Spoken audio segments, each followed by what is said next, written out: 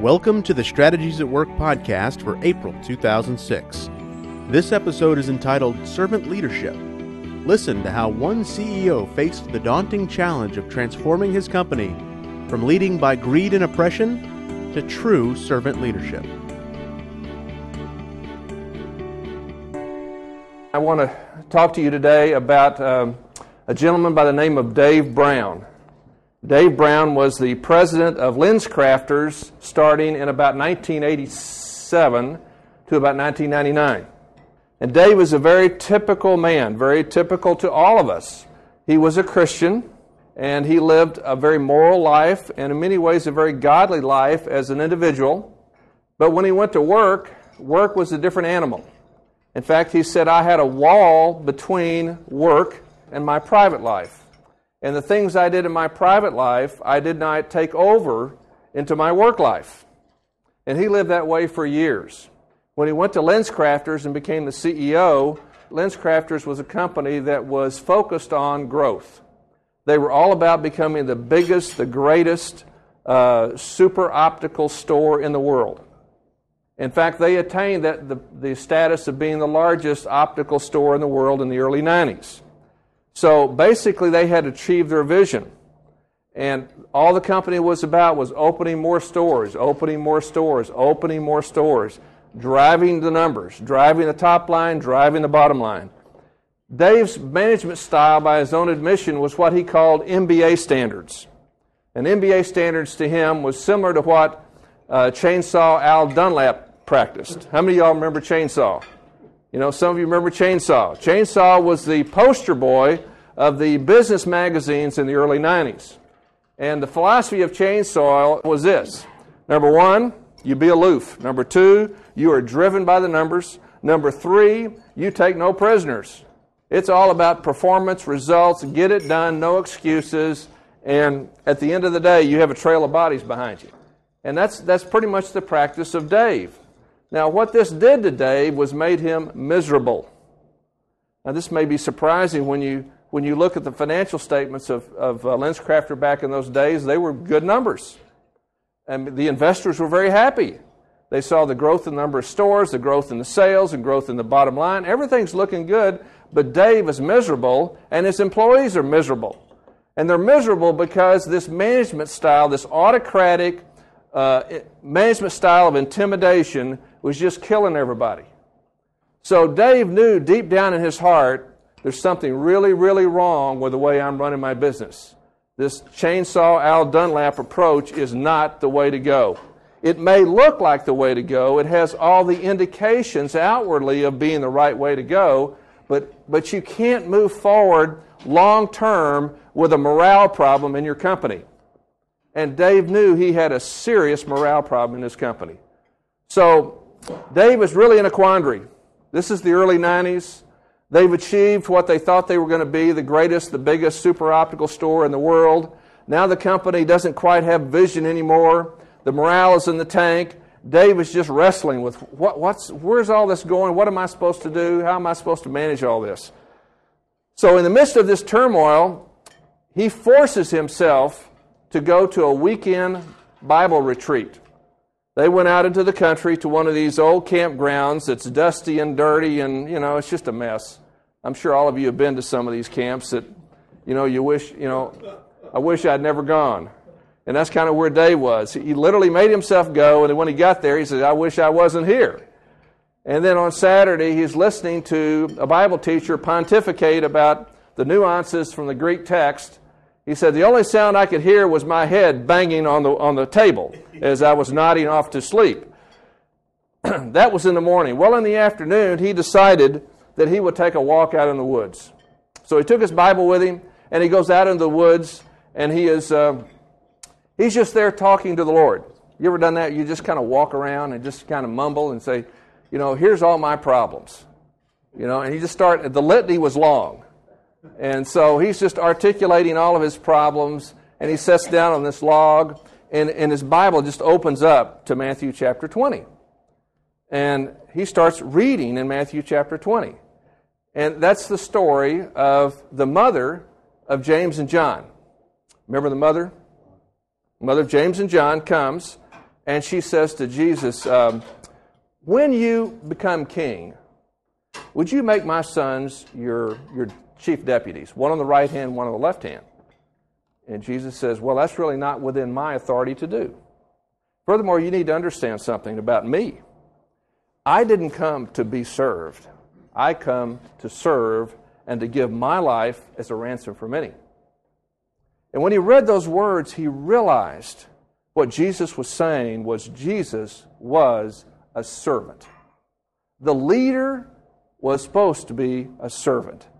And as soon as he read those words, it's just like the Holy Spirit just totally convicted him. My management style is all wrong. This autocratic, general pattern approach to management is not consistent with what the Bible's teaching. Well, then he read on. The next story after that is a story about two blind men who Jesus encounters when he's leaving Jericho one day. And they're crying out to Jesus. As is so typical, the crowd around Jesus is trying to shut him up. And Jesus says, what do you want me to do? I love it when Jesus says things like that. It's like he doesn't know. He knew exactly what they wanted, but he's going to make them articulate it. So they said, we want to be able to see. And Jesus says, I can do that.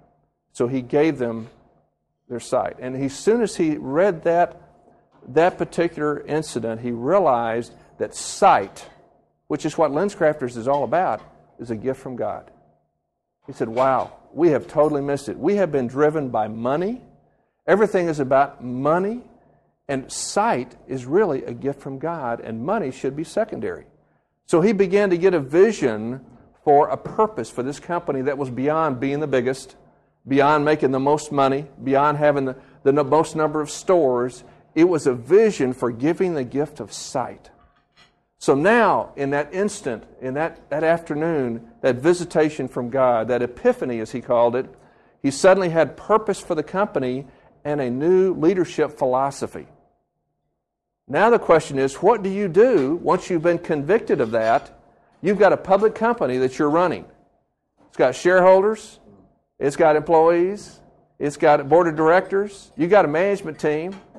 And they're all going one way, and you're fixing to call a halt and say, wait a minute, I want to go this other way.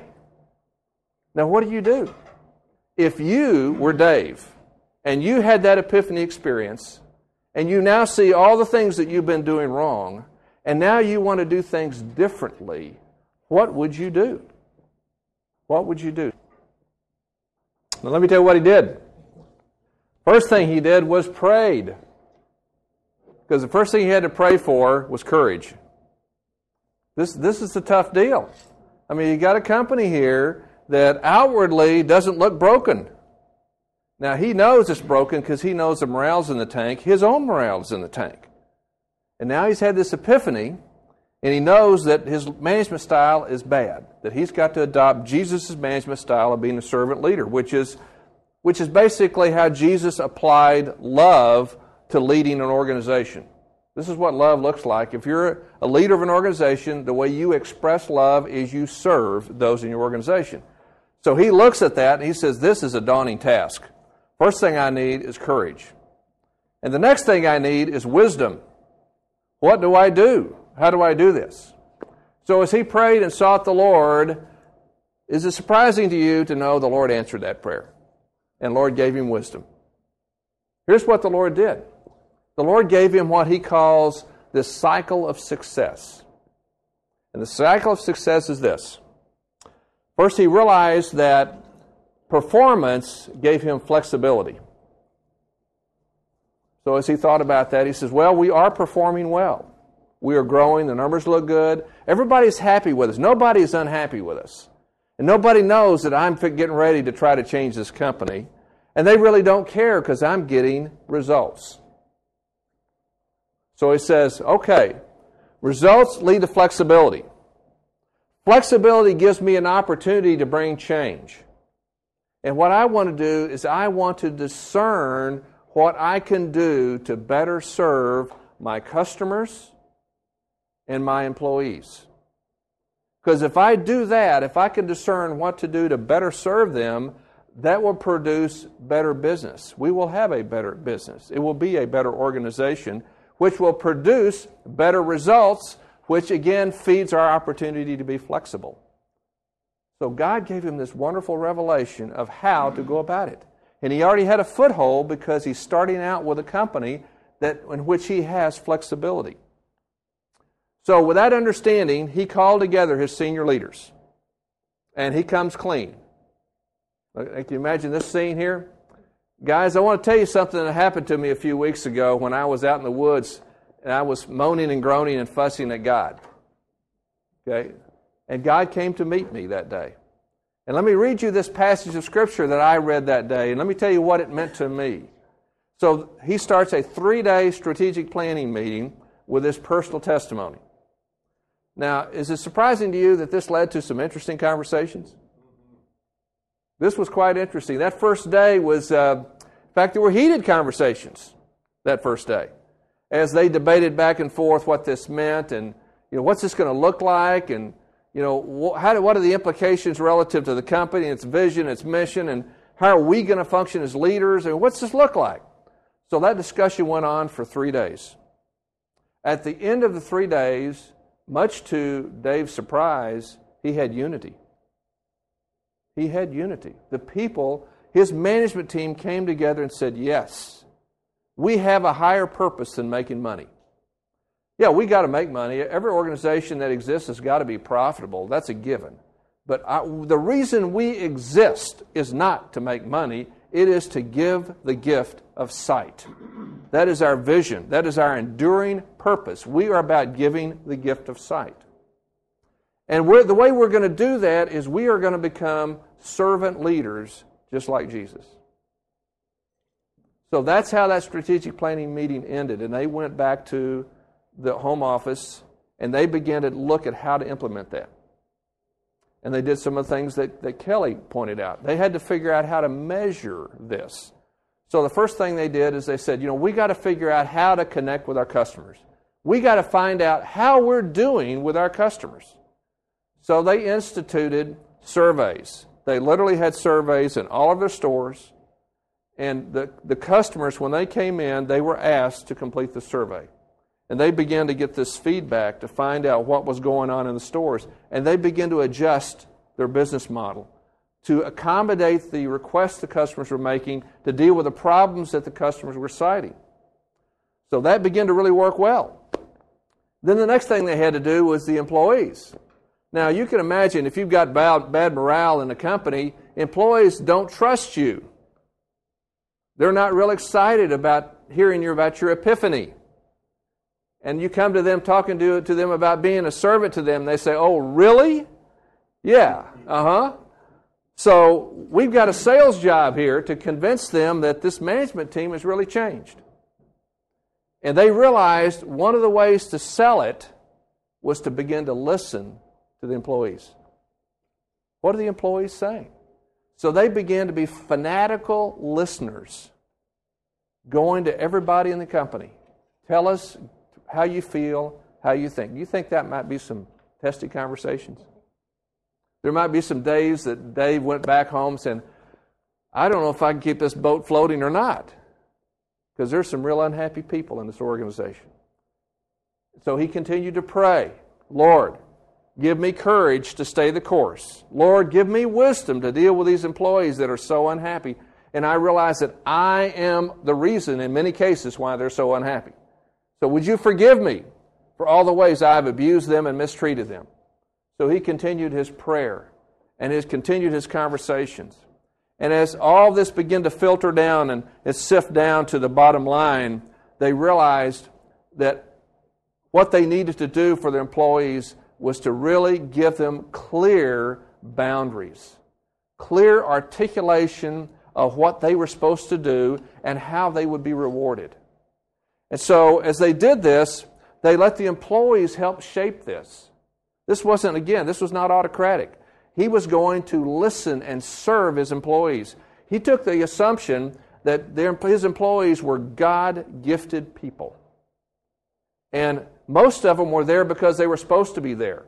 And the ones that weren't supposed to be there, he was trying to help them find where they were supposed to be. So as he began to work with them and develop the metrics for how to give them clear definition, they helped him do that.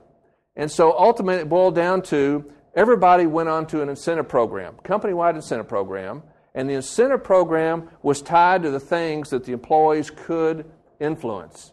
Namely, if you were a manager in a particular store, what you could influence was your controllable expenses and your sales.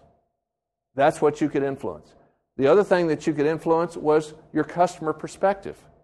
So those were the three major components that went into the incentive program that drove the level of bonus that each of the employees in that store would get.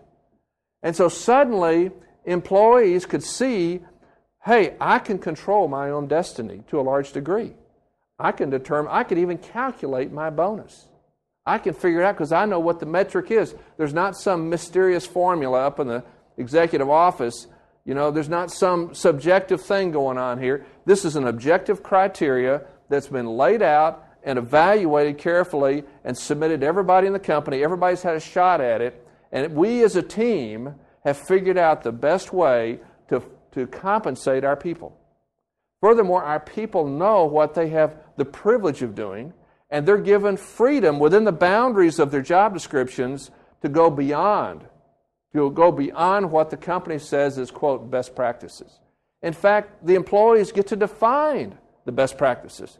Now, I'm not talking about a full democracy here. Dave wasn't going into that. Dave was definitely leading and shaping, and he certainly ruled out bad ideas.